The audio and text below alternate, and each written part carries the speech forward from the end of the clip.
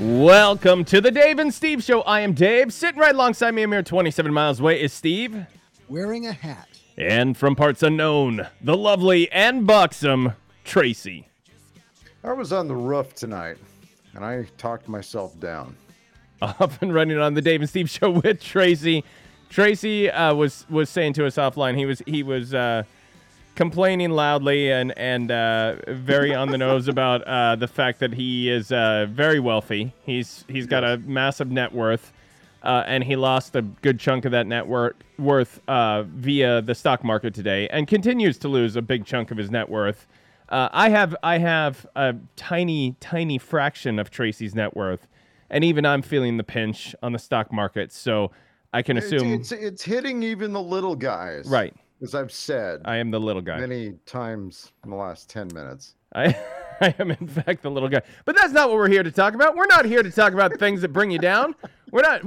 We're over here hand waving off to the side saying, hey, look over here. Don't look at the stock market. Look at the Dave and Steve Show with Tracy. That's what we're doing right now. That's what we're doing. Okay. Exactly. So we're gonna do that. We're gonna hand wave over off to the side. And I'm waving my hand for Steve and Tracy, even though nobody can actually see this. So this is what I'm doing. But it is waving. He's frantically, and his hand looks really good. Like it's good form. The big news that I'm sure you've all been waiting on to hear the results of.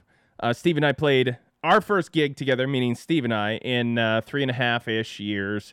It was definitely pre-pandemic. It was the last time we played together with the band that we had in high school and college, called Longshot, which I think Steve started the show by saying, we are Longshot, one of, what'd you say, 86 bands in the United States named Longshot. 713 bands. Yeah. So we played our show this past weekend.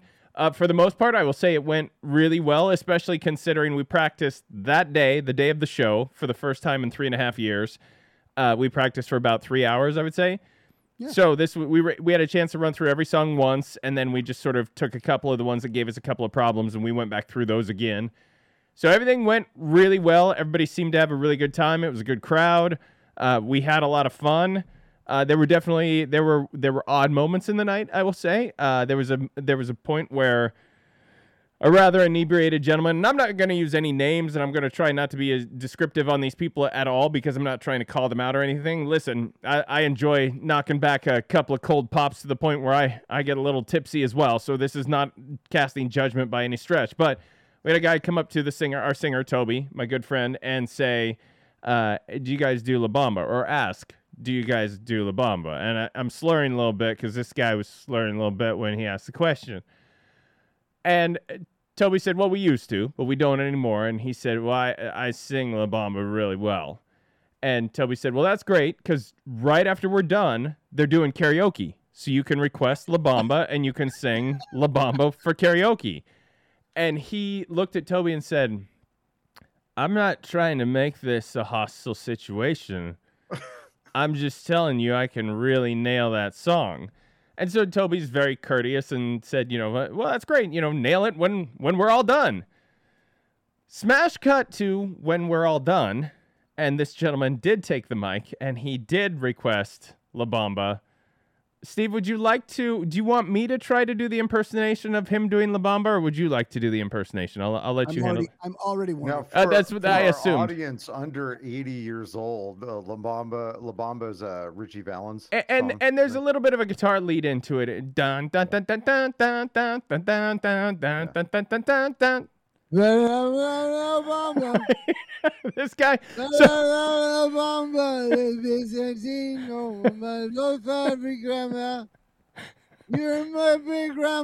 my grandma, your You're my big grandma. You really nailed the Spanish in there. This is how he was nailing the Spanish as well. In fact, I think Steve's doing better. The fact that So this is really Richie Valens after the plane accident. The fact that Steve had one coherent word and all that, which was grandma, is more coherent words than that gentleman had. That's the day the music died. So there. we felt pretty good. We felt pretty good about our decision when it came to that. We did see various things. There was a A woman who, when you really get into the music and your shoulders are going, you've had a couple of beverages, and you do that thing. We've all seen people do that move where you sort of want to shimmy backwards out onto the dance floor. You got your hips shaking, your shoulders are shaking, and she just went down like, as Tracy would describe me, like a big fat sack of shit. She just slapped down on the floor. Have you seen the video of that? Because I have seen the video. Oh, no. I didn't even know there was a video. Well, I think if my parents could figure out TikTok, I think they would have a viral TikTok, because the way it was framed in their shot, perfect, really, really perfect. And my mom remarked, she didn't spill a drop. Yeah, no. Oh, wow. She had a drink in her hand and kept it the entire time. Yep. Yeah, see, that's not her first time. That's not her first backwards spill, if you know what I mean. Almost a full somersault backwards. Yeah. It was, and like, how do you keep the cup from, like, you have to do the thing where you move it really fast and catch it, right? You pour it out, you catch it in the air. Yeah, that usually only happens in like Warner Brothers cartoons. Now, I have to give credit where credit is due. I mean, it's given Steve a lot of shit on this show about, Steve, will you be ready? Are you going to be ready? Steve, you have to be ready. Steve, please learn these songs, on and on and on and on. Steve showed up. He was the consummate professional, as always. He knew all the songs. I wouldn't say 100%. None of us knew them 100%, but Steve knew his parts in the song. He knew when the song should slow down. He knew when to stop. All the important things a drummer needs to make a song work. And the way that it worked is we rehearsed at a friend's garage, a childhood friend's garage. And the way that it worked is the first night we got there, it was just Toby and I. The singer and I, we had our guitars, we had our mics, and Toby had this thing called a Beat Buddy. We've talked about it on the show before. It's a little robot pedal that's going to replace Steve one day, with any luck. But so we have this Beat Buddy. We show up at this garage, and as our whole plan, it was already late. Our whole plan was just to set up gear, have the spot carved out for the drums where Steve would set up the next day in the garage, spot for the bass, get our stuff set up, do a quick mic check, and head home. Well, as we're setting up, the guy who owned the house, his kids, he had a friend over, another mutual friend of ours, he had his daughters there. And when I say daughters, they're in their 20s, but he had his daughters there, like their husbands were there.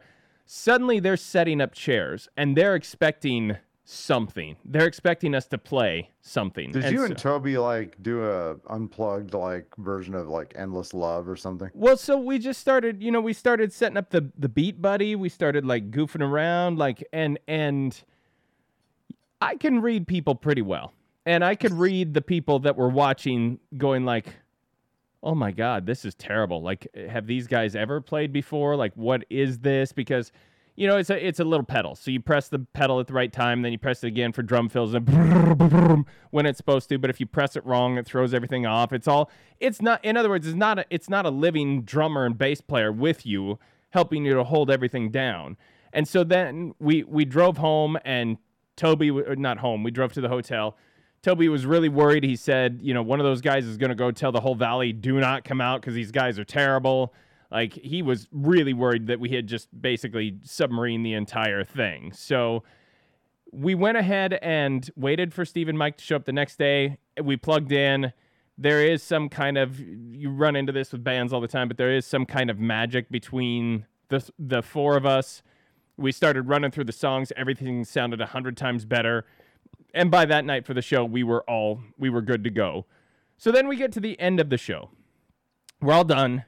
And Steve tells us he's going to break down all of his drums that night. He needs to get out of there. He's driving all the way back to the other side of the mountains, other side of Washington State. So he's going to break down. Well, Toby and I were not. All we had to do was put our guitars in the cases. We'd be all done. We can put things in the car. We can go to the hotel. But I said to Toby, hey, let's stick around. Steve's got a lot of drum gear. Let's let him get it all in the cases. And we're going to call it, we're going to help him carry it out to the car. And of course, Toby said, "Sure, no problem at all." So this is a good story. I can't wait for it to. So as totally expected, Steve starts breaking his stuff down. He's putting things away. So Toby and I, we got a little bit of time. It takes Steve a long time to break down his drums. It just like it takes him a long time to set it up. The drums take a lot of effort to get put together and taken apart. So we just go over to the bar. We get a beer. We're just kind of, meeting the people, talking to people, all that kind of stuff. And I am not even facing the stage. I'm no longer watching Steve. Now, keep in mind, karaoke is going on at this same time. So there's people coming up singing songs, all the same songs you would expect. People, hey, this is Bon Jovi, and like the people butcher Bon Jovi. So I've got my back to the stage, and I hear, up next is Steve. Steve's gonna sing a song for us, and I'm like, not our Steve, because he's breaking stuff down. And I turn around, and there's our Steve with a microphone in his hand. Steve, what song did you sing? Blood, Sweat, and Tears, Spinning Wheel. So Steve launches into Spinning Wheel, and Toby and I kind of look at each other like, okay, well, we were waiting for him so that we could help him carry stuff out, but we're like, whatever, he'll do a song, and he did a second song. Steve has zero shits given about this. He did an encore, Tracy. He did another song while we're still waiting for him to break down. What was the second song? Zoot Suit Riot by the Cherry Poppin' Daddies. I would like to address the point. So, because to be honest with you, if it wasn't anything by Van Morrison, and not Brown Eyed Girl, but anything else, I would have been really angry. First of all, this gentleman doing karaoke, great guy. Oh yeah, really into it, really into karaoke, like really into it. Like for years, and it was good to see him. It was nice to be there. We're all taking stuff apart, and he's having a hard time getting stuff going.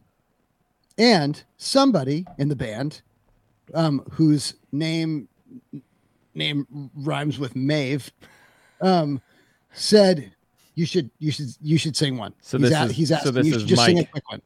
So I'm like, okay, and before that, so I go up and I'm like, I'll do a quick one. He's hassling me for one. And my band member told me, yeah, it'd probably be a good idea to do that. I'm like, all right. So, and I don't mind. I like doing it. Look, I like a karaoke song. I like one karaoke song. That's it. I just want to do one. So I went up and I'm like, I couldn't think of the one that I usually do that's quick. And that's Spinning Wheel. So I told him the other one. Right. And then I said, oh, no, not that one. I don't want to do that one. I want to do this one. And then we'll be done. It'll be great.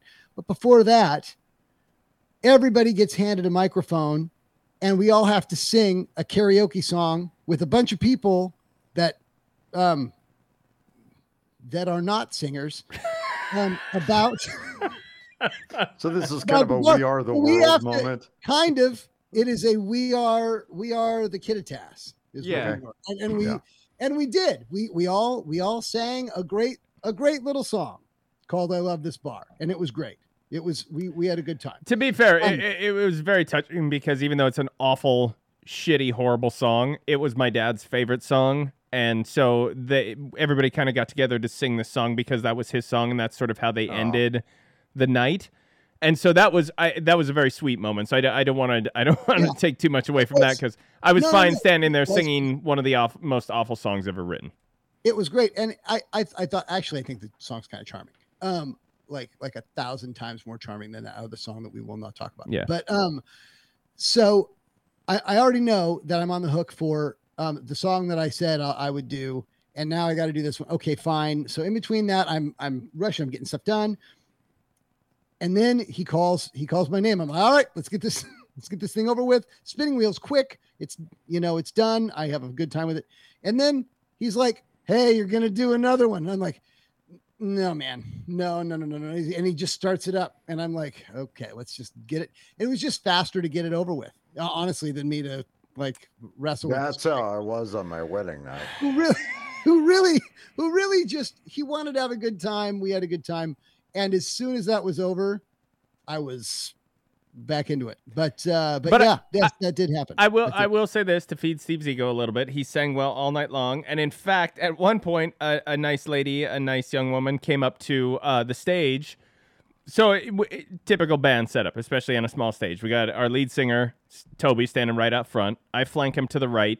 Our bass player flanks him to the left, and Steve, of course, is right behind him because that's where you put the drums. She actually came up to the stage and asked Toby and I very politely, and I quote, "Can you guys get the hell out of the way so that we can see him sing?" Because Steve was behind his drum set, and apparently Toby and I were blocking him. So Toby literally had to get off the stage, and I stepped off to the side and put one leg up Captain Morgan style on the stage so that she could see Steve singing. Why does anybody want to see me sing? She was totally into it. So anyway, it was a great weekend. We had a really good time. And the only other thing I will say is, so we go set everything up. Then we got to drive to that hotel Friday night. It's late. I mean, it's like 11:30, and I had called the hotel and said, "Hey, I'm really sorry. We're going to check in late." She said, "That's fine. There won't be anybody working the front desk, but the security guard can let you in, and I will give him your room keys. So you'll have keys." All worked exactly as planned. We walk up to the door opens. Little security guard there is exactly what you would expect to be a late night hotel security guard, Barney Fife style. Hands us just a giant ring of keys. Oh, totally. Hands us our little plastic credit card keys and tells us the room number. We go right up. We walk into the room. In the middle of the floor, it was one with one of those little suite things in it, so it had a little separate living room and then the bedroom itself. In the middle of the living room floor was a utility cart, and I don't mean like a cleaning cart, like for the cleaning staff. I mean, this had a ladder on it. It had buckets hanging off of it. It had paintbrushes, hammers. That's right in the middle. All of the countertops are covered in what I assume was drywall dust. So they're covered in dust. There's things chopped up like literal scraps of something, I don't know what, all over the table that was in there. We go into the bathroom. There is a roll of toilet paper that has exactly 3 squares on it. It's not even on the toilet paper roll. It's sitting on the edge of the bathtub. There's no shower curtain. There's no towels. There's no shampoo. There's no soap. And keep in mind, this is late. Like, we can't call down to the front desk and just be like, "Hey, something's going on with our room." So now we got to go back downstairs. We got to find this security guy. We explain it to him, and he's mad. He's not mad at us. He's mad at the hotel because apparently, according to him, this happens all the time. Apparently, they just renovate rooms. When you and said then... the cart, I was thinking somebody surprised you guys with like late night snacks. Oh no, well organized. Like they knew you were in town. They say, "Hey, is there a way we can like?" I should have expected your story, but I was hopeful. Yeah. For mine. No, we could have. I suppose we could have looked at it as though like paint thinner can be a treat in the right setting. We could have just started snorting paint thinners and probably had a hell of a night. Yeah, but that's delicious. So he now here's the thing. So he's got this little, you check into a room. We've all seen it. Use those little cards. You just tap the lock on the door. The little green light comes on. You can walk through the door. This gentleman had what I can only describe as think of like a round little device about the size of a quarter hanging from a retractable chain on his neck. I'm losing you, Tracy. What's happening? I'm sorry. It's a continuation of the situation we had earlier when my internet went. Oh, gotcha. Down. Okay. Yeah. So he's got this little quarter-shaped sized thing hanging from his neck, and it's a master key. He can walk up to any of those locks, pull it from his neck, it retracts out, he touches it to it, and the door opens, regardless of which door it is. So he does that, and the light turns green, and then he looks at Toby and I and says, "Why don't you check to see if this one's okay?" And I said, "Is there anybody in that room?" And he said, "I don't think so." 65% sure there's not. So now I am gingerly, slowly turning the doorknob to push it open slowly. Fortunately, I opened the door. There was nobody in there at all, and that room was fine, so we got checked in and all that. So that was the only other weirdness that happened throughout the weekend. But otherwise, and Steve, I think you can back me up on this. I nailed that CC DeVille Talk Dirty to Me solo.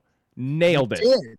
Okay, so not only did you do that, but Dave, I gotta say, it was so great to hear you sing lead on, tunes where it's not just a verse here and there, but you came in and you sang some beefy parts, and you really did nail that guitar part. Yeah, to the point where while you were doing it, I was backing off so that everybody could hear as I'm supposed to. Everybody could hear your playing. You sounded great. You nailed all of it. No, I appreciate it. So did you play it on the Telecaster or? No, I played that one on my little Schrecter. That for the CC DeVille, I pulled out the Shredder guitar and Not that he was necessarily a shredder, and but I went to go like listen to this song because I didn't really know this song Yeah. that well, and it is that is like a very classic yeah. sort of blues rock solo that is fun. That Yeah. is really, really good, and to do it correctly is pleasing. It's good. So it was the number one question I had was, how did you do on that solo? But apparently did you nail the there were solo? there were no cheater fingers or anything like that. He noodled that all the way down to the end, man. It was really fun to watch him do. So, Steve, before we get to Tracy, do you have anything else, like as far as, I know we just talked about what you did last week in the form of you were at a show with me, but did you have anything outside of the show you wanted to bring up, or are you good? No.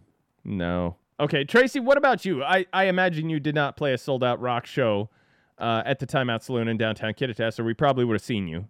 I was so close. Oh. I was really close, but I didn't. So what did you get up to? So one of the... I have this situation going on. So like I was at your house last year, and you said, "Hey, look at this amplifier, guitar amplifier, the Spark amp." And it was great. Yep. And so I bought one, and for 3.5 months, I enjoyed it completely. Uh-oh. And then it had a really good feature in it where it had a lot of really good... It had this feature called Smart Jam. And one of the reasons I liked Smart Jam is it allowed me to sort of transpose the whole thing and put it in a different key. So you could just play and improvise and play over a number of different keys. So you could do majors, minors, different keys. It sounds different. And it was really kind of stretching my ability. So this app is different in that it's very small, sits on a desk if you wanted to, sits under a toilet if you want. Yeah, it's just the amp itself is, I mean, it's literally barely bigger than a toaster. It is a 40-watt amp that sounds pretty good, and it has a lot of like modeling sounds that are basically controlled by the app. Yeah, we have one behind each of our toilets. Right. Oh, yeah, I didn't. Wow. That's, well, you live in a better part of town than I do, the application on my phone is, controls a lot of it. And it was really good. It was very ideal. And for my situation living right now where I'm pretty much existing in temporary spaces. Yeah.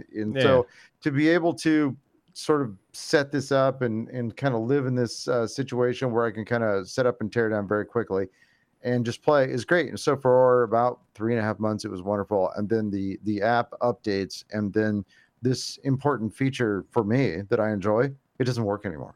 Like, it just doesn't work. Huh. And so now I have to do what I don't want to ever really have to do, and that's to contact support. Yeah. Because you see, it's like this is like going to a brewery when you homebrew. This is making sausage when you used to work at a meat factory. I don't know. I know how this is done. And the thing is that this company that makes this amp, this company, I won't say their name, but it rhymes with Positive Grid. Their support is horseshit. It is terrible. It is awful. It is a facade of support. But what I love is that there are certain countries in the world where we have become accustomed now for a couple of decades having farmed out support. And when they are doing support online, there are things about them culturally, the way they respond, that really kind of is a tell of what culture they're coming from. Sure. And what is amazing, and I'm jealous of this, not angry, jealous of this, because I didn't come from this culture when I worked in support and managed in support once upon a time. But they have a culture where they will continue to dance with you until you are tired to dance. And not just dance with you, but like, you and I worked in a call center together.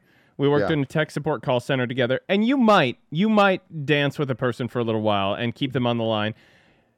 Either to fuck with them, and I'll bleep that out later. I'm gonna have to remember that. or B, you do it because you're angry. And you're angry, so now you're going to keep them on, and you're going to drag it along as you can, because you're effectively making them pay for making you pay. I mean, it is weaponized politeness at that point. And in other cultures, and especially the way they've been trained to handle tech support, they're very flowery and very friendly the entire time. It never changes. Very polite, overly polite, ridiculously polite, and we'll talk to you forever. So I'm sorry. Please continue. No, it's true, and it was like the old Bill Burr comedy line where he talked about where everyone's sorry, everyone understands, but there's nothing you can do. And this is like the little gambit they play. I am sorry. Yes, I understand. No, there's nothing I can do. Yeah. I am sorry. Yes, I understand, but there's nothing I can do. Yeah. And they will. So I had a guy on today. He went by the name of Eric. Sure. Which definitely was his name. Yep. And so Eric did this gambit for 40 minutes. And so at this point, I was trying to see how far I could keep it going, just to keep it going. Now you're doing the reverse, where you're angry, so you're trying to keep them on as long as possible. Exactly. One of you knows who's in charge of this call. So I have copied and pasted into a document all the things I want to say. And so I am doing this kind of like customer gambit against his gambit, and to see like who blinks first. And he, God bless him, he outlasted me. I couldn't do it anymore. He won the staring contest. Yeah. So anyway, if you find out he was a bot. Well, you know what the thing is, I was trying to like discover if he really was a bot. So what happened is there were started becoming misspelled words and a lot of things, and I was starting to shake him a little bit, humanize him a little bit, but for as much as I could shake the foundations of the mighty Eric. From wherever wonderful nation he's from. He was unshakable.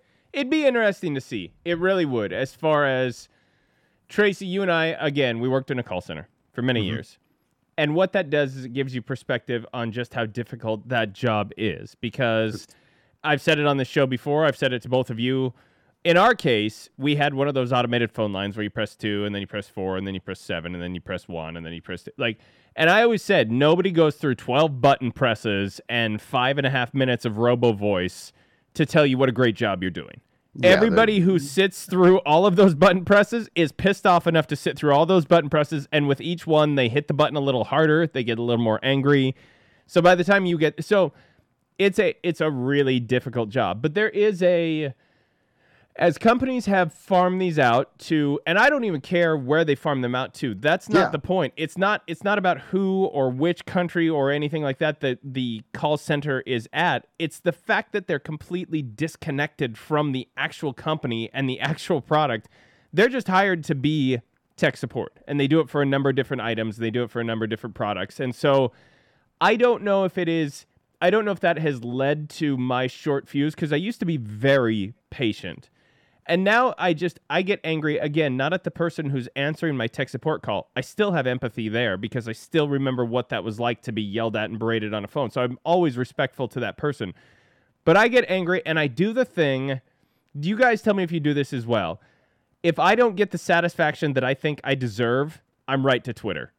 Because I've seen Twitter work so many times where people just post something on Twitter, and I've got enough followers on Twitter to where I kind of think companies tend to look at it and go, well, shit, if he puts a shitty tweet about the company, that sucks. Like, I do wonder. And so I will go right to Twitter and say, hey, X company. And this week was a perfect week. I ordered, and you made me think of this, Tracy. I ordered these 2, they call them e-bikes, electric bikes, whatever you want to call them, from a local company here in Seattle. Doesn't matter who it is. You guys probably both know who they are because it's the only Seattle-based electric bike company that's around. Tried to get them on the show many times to talk about their bikes, but you know what? Screw them. Yeah. So I order these 2 bikes because right on the website it says same day pickup. I'm going to drive to Seattle. I'm going to go pick them up. And it says same day assembly and pickup. And the reason I did that is because on Monday, as we've talked about, I fly out for Sweden.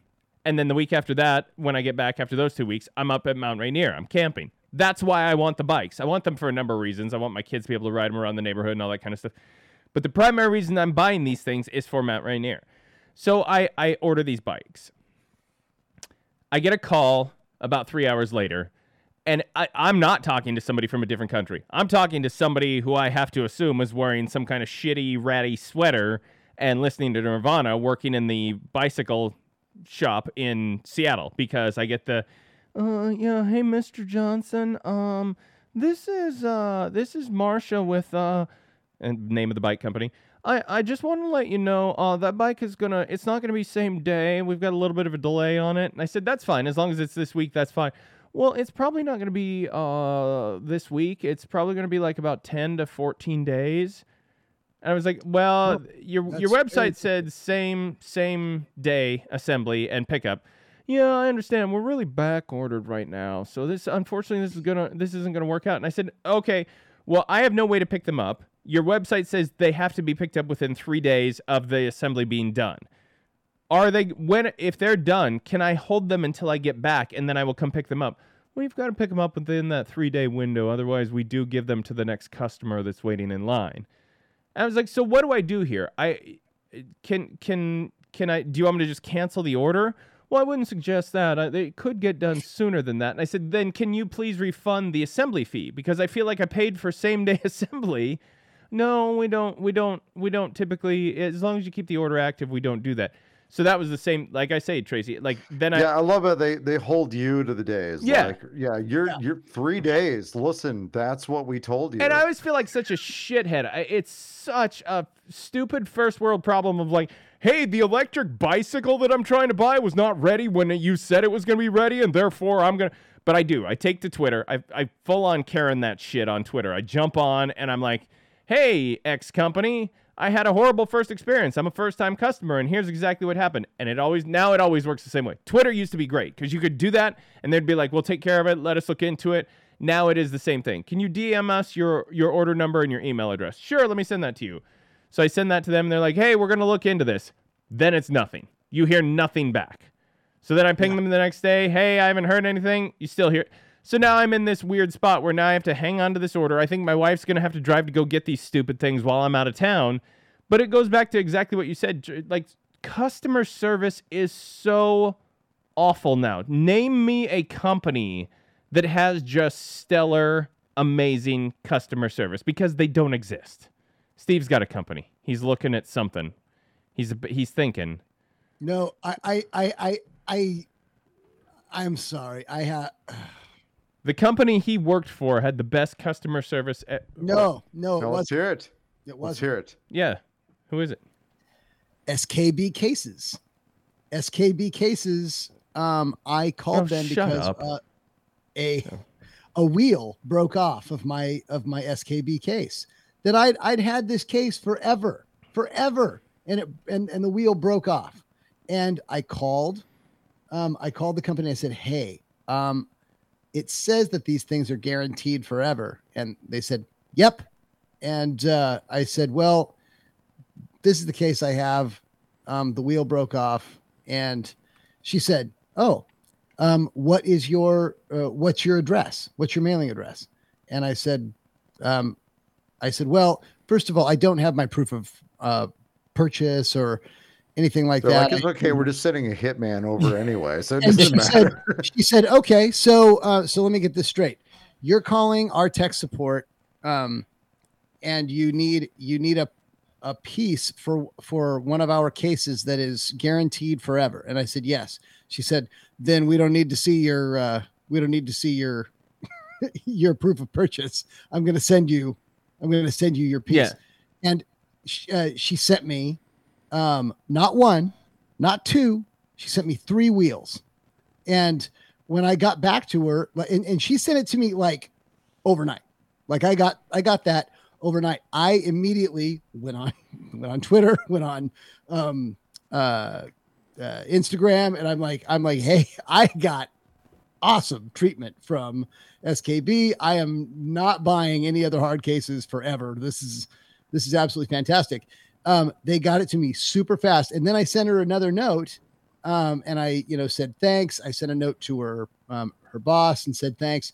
Then you text her a picture with your shirt off. I did not do that. Oh, okay. That's frowned upon. Oh, since when? I let you know that. So yeah, I know, but I thought you could do that while it's still in the warranty stage. Absolutely a rare occurrence. Thanks, Biden. So anyway, that was the one time I had absolute, like, it could not have gone any better. I did. The only time that I had what I would call a memorable and good customer experience is I bought this lawn sweeper, and then we'll move on. But I bought this lawn sweeper that I had bought one already. I bought that exact same model, and I beat the shit out of it because I have a big lawn and I drove it around a lot, and it sat out in the rain and it rusted. And after a while, 3 years, I beat it up, and so I had to get a new one. Well, the new one, they had tried some new things. They had re-engineered a couple of things, probably to save money. I don't know, but one of the things that they did that they didn't think about is they made the arms on it so short that when you went to pull the cord to dump the sweeper, it literally just dumped all the clippings on itself. And then you couldn't pull it out because it was like stuck in all the lawn clip. Like it was just, so I called them up and I said, hey, I'm having this, and they were in Oklahoma. She obviously was from Oklahoma. You can instantly tell. She was definitely, I'm not being sarcastic now either. She really was from Oklahoma. And so it was one of those things where, like, we just had this, like, connection. We were talking, and before long, we were both kind of swearing and using salty language, but in a fun way. Like, we're talking with each other. And I literally said, like, so when I pull the cord, the arms are too short, and it just dumps shit all over its own face. And she said, yeah, I know what you mean. She said, we've had other people call in to say, these sweepers dump shit all over their own faces. And I said, yeah, it's like it's got a scat fetish. And she started laughing. And I started laughing. So we had a good scat joke, a good scat pornography joke between me and the lady in Oklahoma in the factory for the sweeper. And then she immediately sent out the retrofitting kit to make the arms normal. She said it was in engineering. They tried something, it didn't work, and so she just sent me out this little retrofit. Did you detail all this in an online review? There you go. Yeah. Their customer service is like no other. Yeah. I have. Mary got my scat joke. Yeah. So anyway, we got to keep things going here. Hey, Steve, would you do me a favor? Yeah. Would you hand me that remote? I want to see what's on TV. Here you go.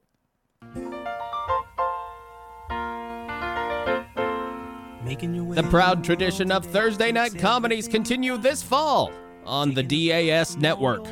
What do you get when you take a random clip from America's favorite podcast and slow it down to half speed?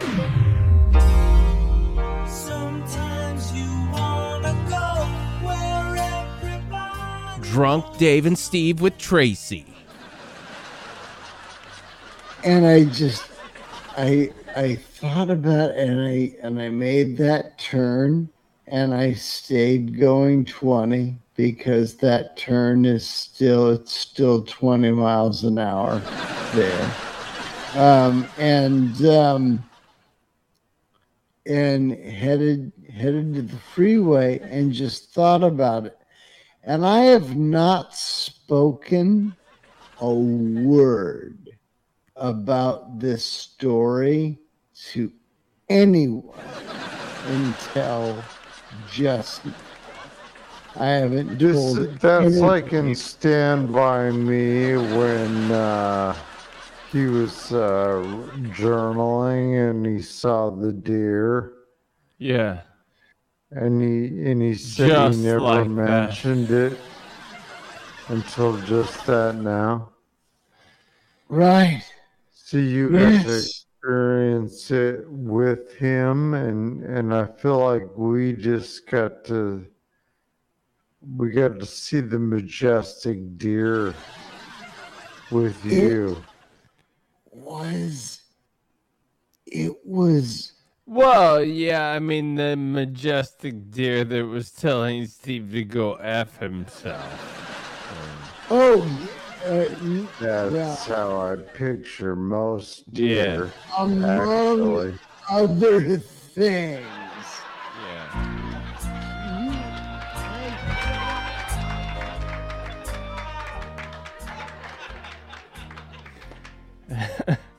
We're gonna take a quick break right here on the Dave and Steve Show with Tracy. We'll be back right after this. Are you tired of the same old funeral service every time?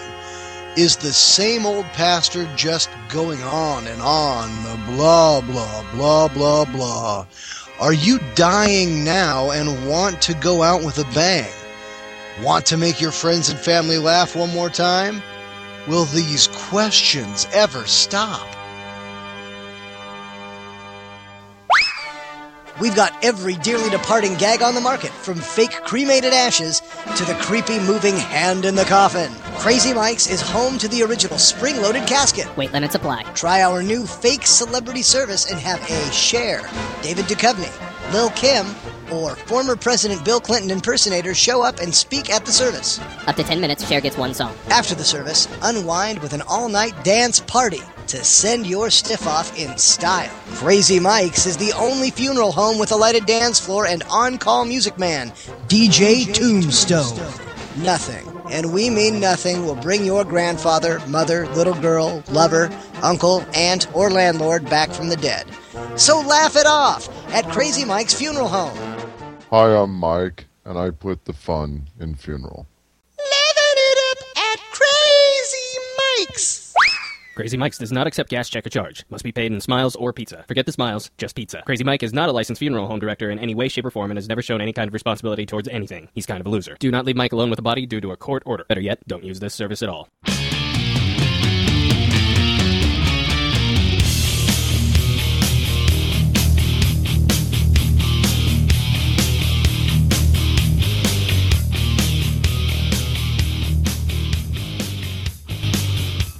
Oh, hey, look who it is. It's Angry Motorcycle Guy back with another minute.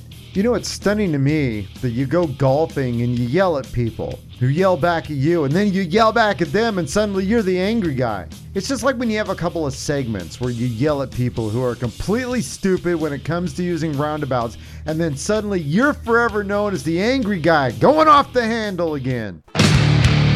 This has been Tracy's I'm Not Angry, You're Angry minute.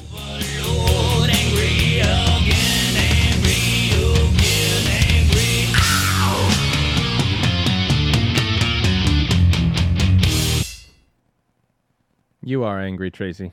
Yeah, I am angry. You're extra angry tonight. I'm trying to take the edge off of you. It's not Yeah.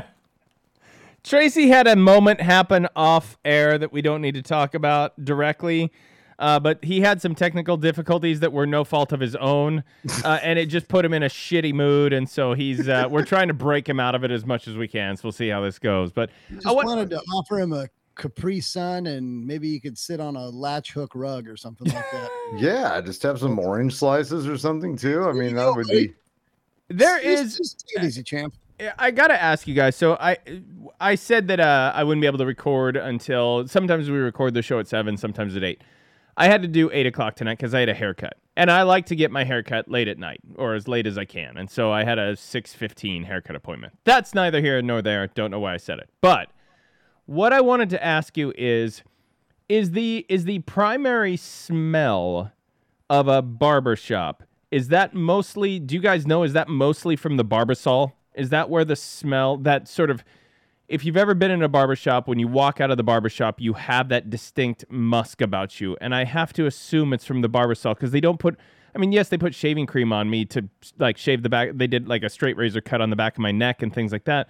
But I don't think it's any of that because I was smelling it immediately. And I think it's the Barbasol that the comb, that green liquid, the combs float in. Do you guys know? Like, and I ask for a very specific reason. The place I get my hair cut doesn't really. That's not the primary smell. The primary smell at the place is nail polish. That's right. Tracy, any clue? And the reason that I asked I've often wondered because there is a certain smell, and I don't know if it's like man musk. I don't know if it's No, Steve's saying no, but I think it's the stuff they put like the combs in. I really don't think the 5'2", 90-pound Vietnamese woman who was cutting my hair has man musk, but I can ask her next time. The reason I'm asking this, the reason I'm asking this is because I love that smell. I don't know if it's nostalgia. I don't know if it's just a smell that appeals to me. And I have chased it. I have even, I kid you not, I've done internet searches saying, what is the barbershop smell? And what most of them returned was sandalwood, because I guess a lot of them use sandalwood scented products. It's not that. And so I told my wife, and I wasn't kidding at all, I'm literally thinking about getting a glass jar, getting some Barbasol, filling it up, and having combs in that I can, every morning I can just comb my hair with the combs in the Barbasol and see if that's the smell. Like I'm to the point now where I'm trying to set up this weird little mini makeshift barbershop in my bathroom. Get some of that Dapper Dan hair treatment, or some of that other, like the pomade or whatever. Yeah. Well, I was actually even gonna look and see if like there's Barbasol scented like aftershave or anything. Like I will report back in. This is something I continue to track. Why don't you just offer her like $20 to just go around smelling everything to see if you can track down exactly what that is? Maybe I will do that. Maybe that's do that. I was more curious as to whether or not you went back to that place that didn't speak English at all because you got the world's best haircut there that one time. I did not, and I have a very specific reason for that. Because they did not speak a lick of English at that store, even though it was at that salon, even though it was the best haircut I ever had, and it's totally on me. I'm too nervous about the language barrier as I try to explain that it was the woman who sat in that back chair on the right. I would like to get my hair. Like, there's no way I can call on the phone and say, well, she's the woman that had the chair furthest to the back on the right, because I'm not kidding. I'm not making fun or poking fun in any way, shape, or form. Here's another thing. We had this conversation tonight, my wife and I did, where I said, I get up in my head because, and I wasn't kidding when I said it's this little Vietnamese woman who cuts my hair. She's amazing, and I really like her haircuts. We have a hard time communicating. She will ask me questions about the haircut, and I feel horrible because I have to ask, I'm sorry, I didn't understand what you're asking me. And what I said to my wife, and what I always say to people is, the fact that she has learned another language, I don't care if it's quote-unquote broken English or not, it's one more language that I have learned. Like, I've only learned one language. I've learned English. I've learned nothing else. This woman went out of her way to learn another language. That's amazing to me. So I'm never going to fault somebody for, hey, why can't you just understand what I'm trying to say? I'm speaking English here. I'm not that person. Right. So, but I know that I'm going to call this hair salon where a bunch of Hispanic people work, and I'm not going to be able to explain to them properly that I need the person who had the chair on the right in the back. So no, Steve, to your question, I have not, but because of that, that's the reason why. I understand, but here's what you do. Here's what you do. You go there early in the morning and you wait. Okay. Until they come in. All right. And then when they go in, you go in. Just go in and sit down in the chair of my choosing. You have a small bundle of friendly multicolored flowers, no roses. All right. And you give them to her, you point at your head and you say, it was the best haircut I've ever had. Can I have your card? And they'll turn around and they'll give you their card, and then they will call the police and have you removed from the premise. So do you think carnations would that be a good flower of choice? I would go with some carnations and some baby's breath, maybe some tulips and lilies. I wouldn't go too overboard, but just something nice. I think lilies are overboard. Well, see, here's the problem. My florist is German, so now I've got to try to explain to her in a language that's not her first language that I need baby's breath, and that's weird too. So I'm just gonna stick with what you do is you bring her the biggest sausage you have. Oh, I need some breast as a baby. That's because I read somewhere. Just flop it down on the desk. Just the baby breathes. There's more where that came from. Yeah, give her a copy of Tracy's Wild Bird Calls. All right, speaking of Tracy, let's find out what Tracy has in the headlines. And now, straight from the Dave and Steve Show news desk in beautiful Anytown, USA Plaza, it's Tracy Green with this week's headline.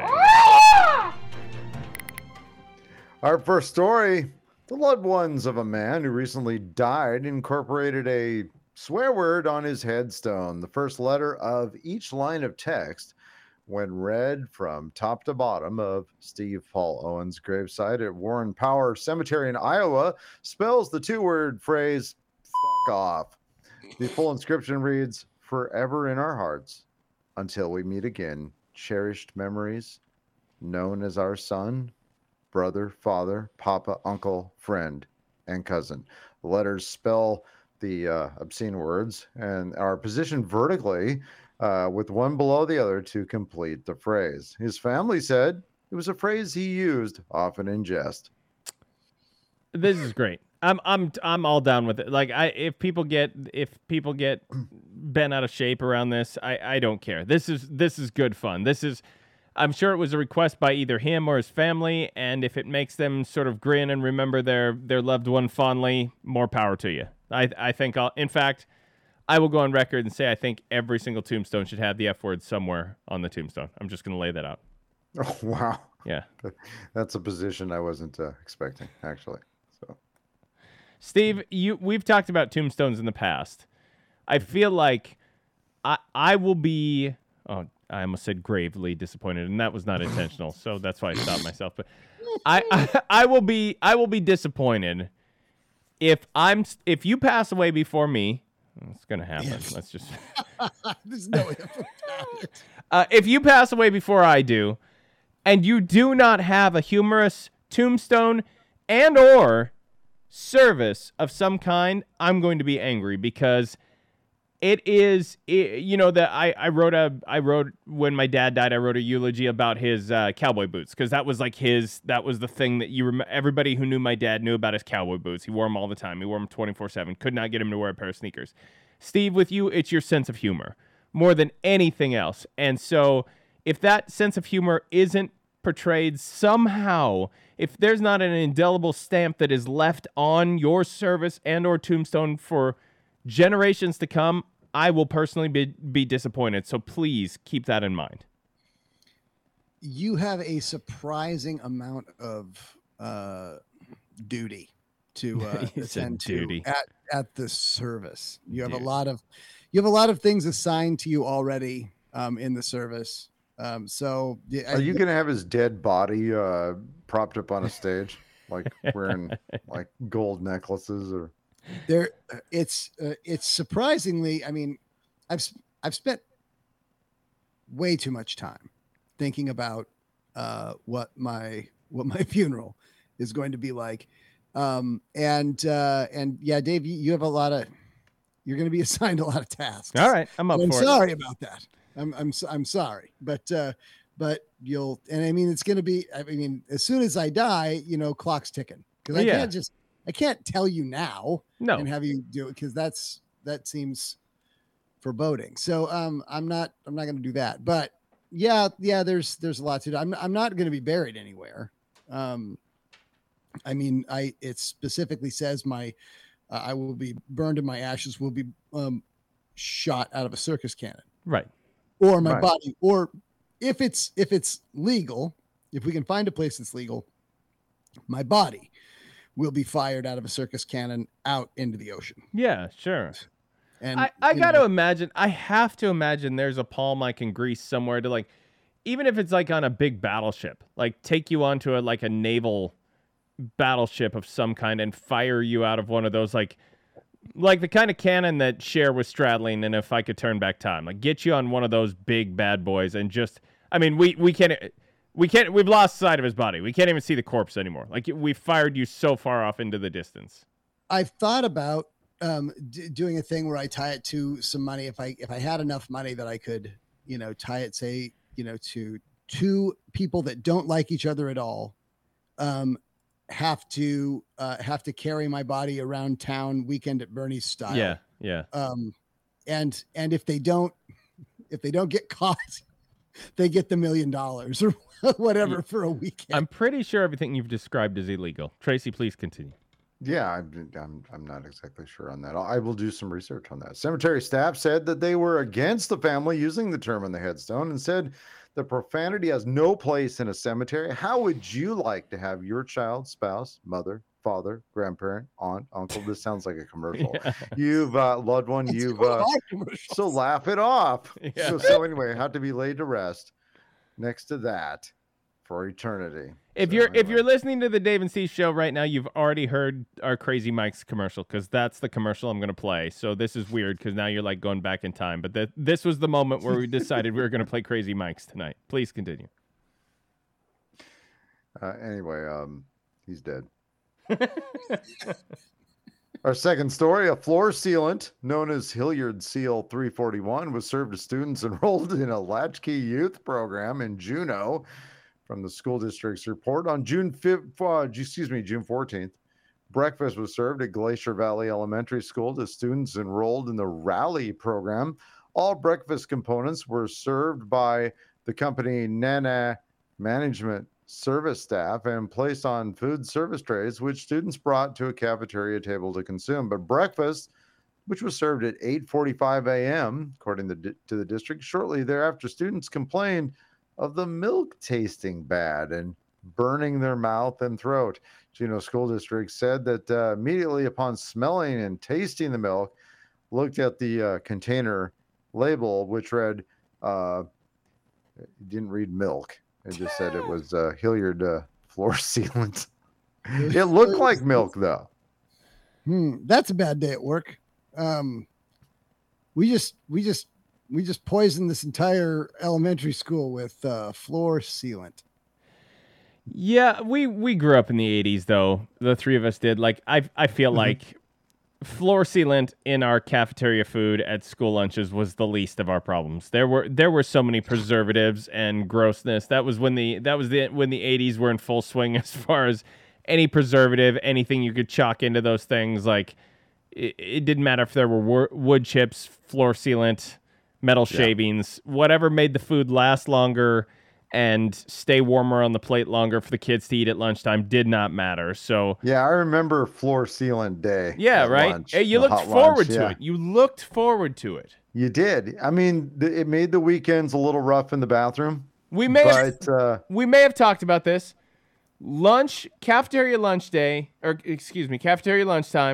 We'll start with you, Steve. What was the one meal that you looked forward to at the school cafeteria?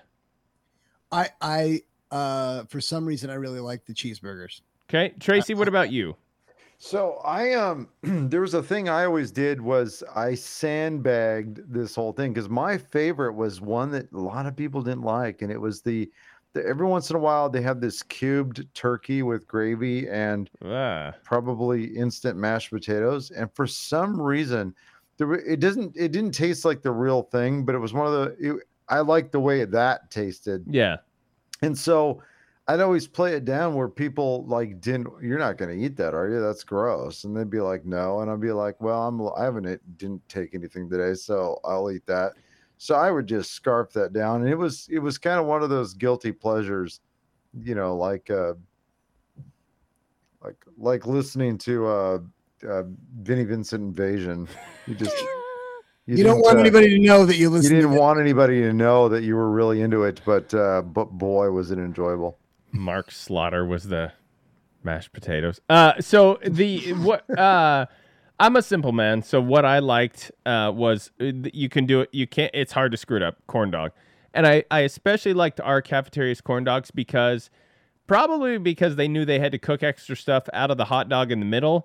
They cooked them extra long, and I've always had an affinity for burnt things. I love burnt toast. My wife hates it because it pisses her off because on the mornings, and like I'll do it like 2 or 3 times a week, I'll make toast, and I burn the toast on purpose, and it just bothers her because then our entire house smells like burnt toast. But I like burnt popcorn. I like anything like pizza crust that's been left in too long and the edges get burnt. I just love burnt. So the cafeteria, so you like it past the caramelization and straight into like. So the cafeteria. Now the trade-off with a burnt corn dog is that the outside gets nice and crunchy and crispy. Especially the best part when you get down, when all the hot dog's gone, all the actual meat hot dog is gone, and all you've got left is that little tiny globule of the corn dog stuck to the stick, that little crunchy piece that's left over. Are you talking about the crust? Yeah, that's on the bottom? Yeah, you got that little crusty piece left that you got to gnaw it off. Yeah, you got to peel it off with your teeth.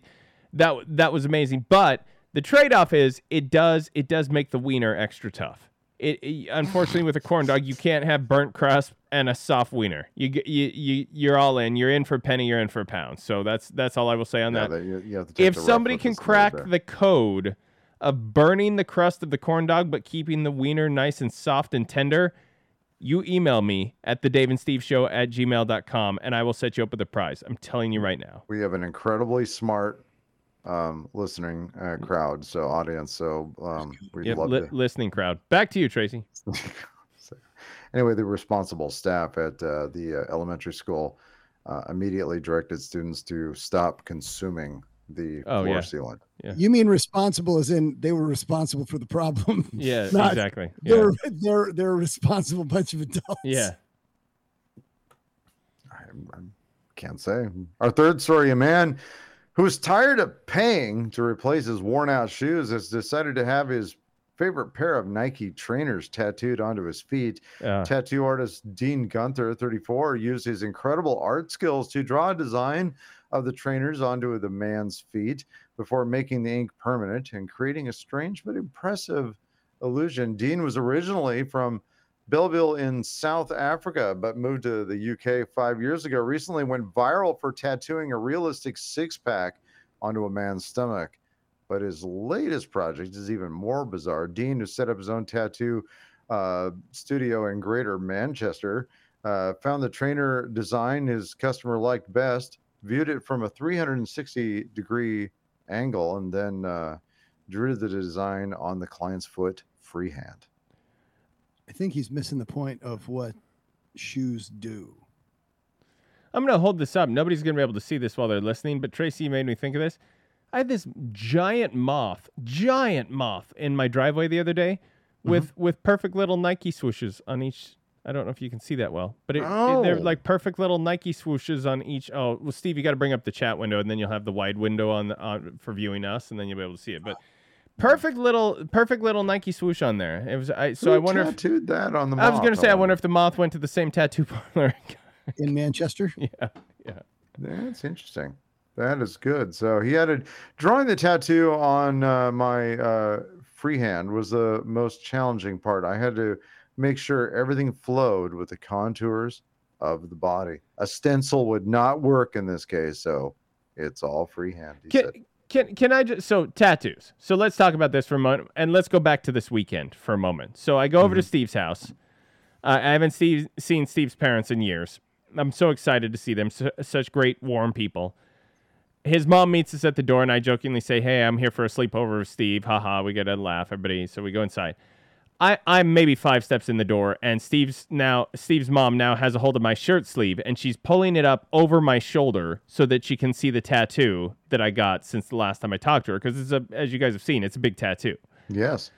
So she makes some comment about, wow, it's big. It's a lot bigger than I thought. And like, well, that was weird. But so she that's what she said. So Roger Klein was there. So she pulls the sleeve up. She looks at it and everything.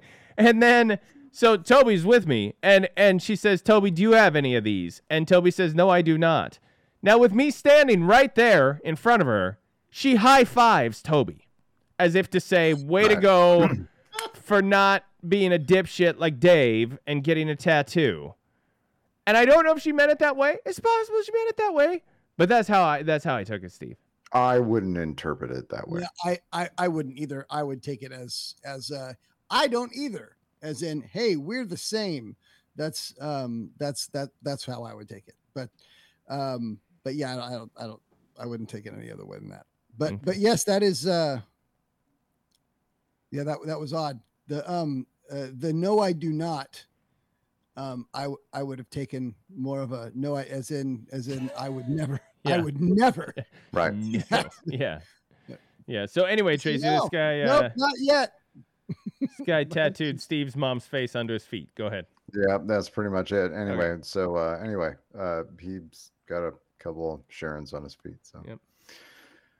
Our fourth story, who knew trash could be such a turn on?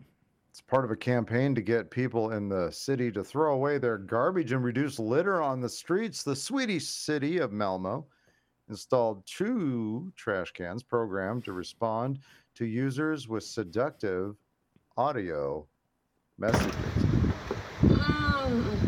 Tack. Precis där, ja.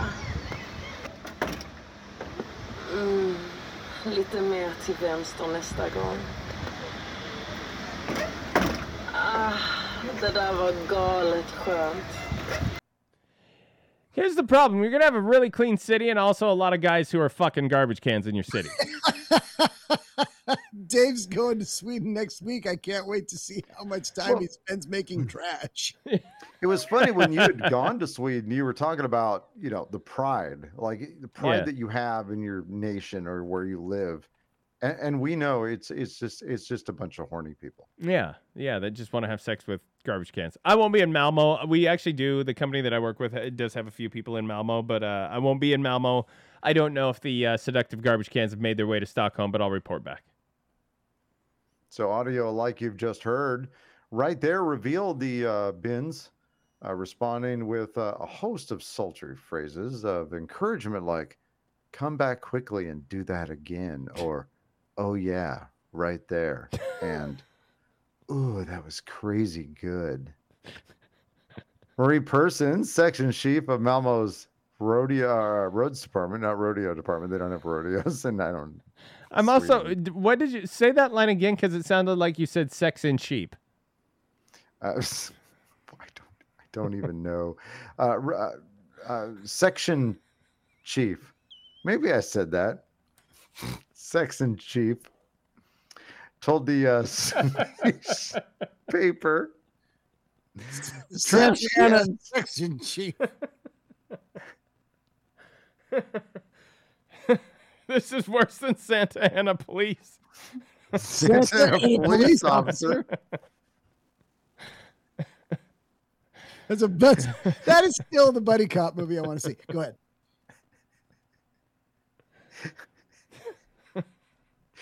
Trash cans were meant to give positive reinforcement to people who do the right thing by giving them a laugh.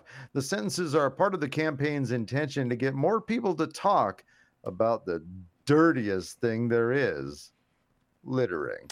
The stuff ends up in our streets, squares, and sea, according to a random Swedish person. Are you guys okay with, we've talked about on the show before, I do not like being the center of attention. I know that's easy to say when I host a show that has my name on it, but I really do. The thing that makes it easy for me to host a show like this is that nobody's looking at me. I don't like being, I'll give you an example. We've talked about Cold Stone Ice Cream, the place that sells ice cream just here in the States. If you don't have one, it's like a Baskin Robbins or anything else. But if you put a tip in the jar, they have to sing. And they will sing to you loudly. And the whole staff sings. They stop what they're doing. They sing a song, something about thanks for the tip, and then they move on. I didn't like that everybody was looking at me because they were singing to me, so I wouldn't tip them. And I felt bad because I wanted to. I stopped going to Stone Cold or Cold Stone. It's not Stone Cold. I stopped going to Stone Cold Steve Austin for all my ice cream needs. No, I stopped going to Cold Stone because I didn't want. Another example, my wife has tried, and I get pissed off if she tries to tell the staff at a restaurant that it's my birthday. Like if we go to a Mexican restaurant and she said, and it's legitimately my birthday, she's not just messing around, and they want to come out, put the sombrero on and do the whole thing. I don't want it. I don't want that kind of attention. And so when it comes to these garbage cans, I think I would be more likely to litter because I don't want to put it in and have this noise happen and have everybody turn to look at me because I just threw something in the garbage can. This is, I guess what I'm saying is this would backfire. I'm going to Sweden. I'm just going to throw my shit all over the ground when I'm there. Well, yeah, I mean, the same here. I don't like, I would give my tip to somebody else and say, hey, would you put that in there? The alternative is, I think you're kind of screwed because the alternative is somebody blows a whistle and runs over pointing their finger at you. Yeah, right. Yeah. So, I mean, it's, 'cause I think Sweden is really heavily into shame. Yeah, totally. Yeah. Whistles. Lots of So whistles. it's anyway. That's the news, fellas. Okay. Last thing I'll say about Sweden. I'm headed out there next week. That's not the thing I wanted to say. I don't know if I mentioned it last time. Nicest 7-Elevens on the planet. And I'm not sure if I said that to you guys or not, but they have 7-Elevens all over the place there, but they are the most pristine, amazing, beautiful, nice, clean 7-Elevens you have ever gone into, which is in stark contrast to every single 7-Eleven in the United States. Really nice 7-Elevens. So next week, I'm going to be gone. But what I'm going to try and do, and again, I'm not fully committing to this, but we'll say I'm 85% committing to this. I'm going to have jet lag anyway. It screws with my whole sleep cycle. It messes everything up. So I'm usually up pretty early because I just wake up, my eyes pop open, I'm awake. And so if I time this correctly, Stockholm is 9 hours ahead of where we are. And so I think if I wake up at 5 a.m. on Friday morning, that will be 9 p.m. Thursday evening for you guys. And I should be able to join in on the show. I don't know if I'll be able to make the whole show depending on what time I got to get ready to get to the office and all that kind of stuff. And then I'll do that same thing the following weekend. So I'll need one of you guys to actually man the controls and run the board and take all the calls and screen for the contests and all the things that we do. But I will try to join in and still be a part of the show. And we can have a big haha at the fact that the Ambien probably still hasn't worn off and I'm a little jet lagged and I'm weird. You taking a headset mic? Well, that's a good call. Well, I guess maybe. No, it'd be weird if I brought this whole setup with me. Just to record. That's overkill. Yeah. So, or I may just have to do it from my take one of those little podcast buddy things or whatever. I don't know if I don't know. If I will say this: when Steve and I did a practice podcast where we were recording, and he was on his phone in his bed. Yeah, he sounded amazing. Okay, but he always sounds great in bed. Yeah, I may just call in, or I may use the laptop webcam microphone. Like, we'll just see. Listen, folks, it's not going to be perfect. It's not going to be perfect like this sounds right now. But the fact that you don't have to go 2 weeks without me, I think that's what's important. Well, and it's hard because our audience does, or our listening crowd does, demand perfection. So this will be a little bit. You don't even know if the Swedish internet will translate to American internet. Yeah. The last thing I was saying, then we'll get the hell out of here, but you just made me think of it, Steve. So we were in, I don't even want to say who I was with, but I was with a coworker. I don't work with this person anymore, so it's fine. I don't think they're going to hear this, but I was with a coworker. We were walking around. So every year there's this thing called Gamescom in Germany, and it's attended by, over the course of the weekend, it's attended by 100,000 people. Like, it's this massive event. And so we're just kind of wandering around. They have these little market areas where there's like shirts, game shirts, things like that. And we're just kind of browsing. And this person had a cell phone case. There was a rubber cell phone case on their phone.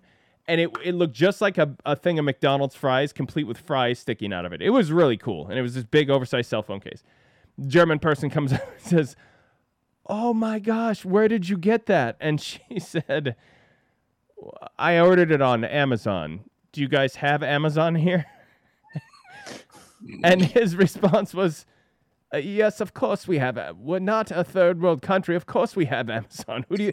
And she was immediately like completely embarrassed because she realized what she had said. But I think Sweden has the same internet we do. I think we'll be okay. I got it on the internet. Yeah. Do you have the internet? Yeah. Instant messages here? Yeah, I had made that. I made a similar joke to my son who was in Alabama. I said, "Hey, do you guys have to share the same computer to get the internet there in Alabama?" Yeah. He's like, "No, what do you mean?" Yeah. And I'm like, well, I mean, to be fair, one time I flew from Washington State to California, all on the West Coast.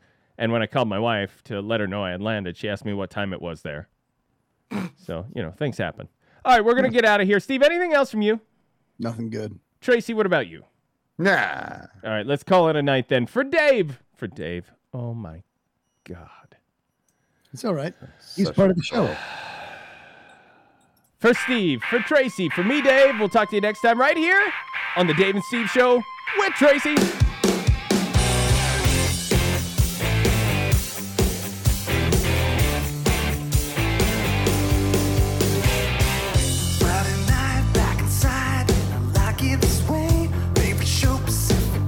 Perfect end of the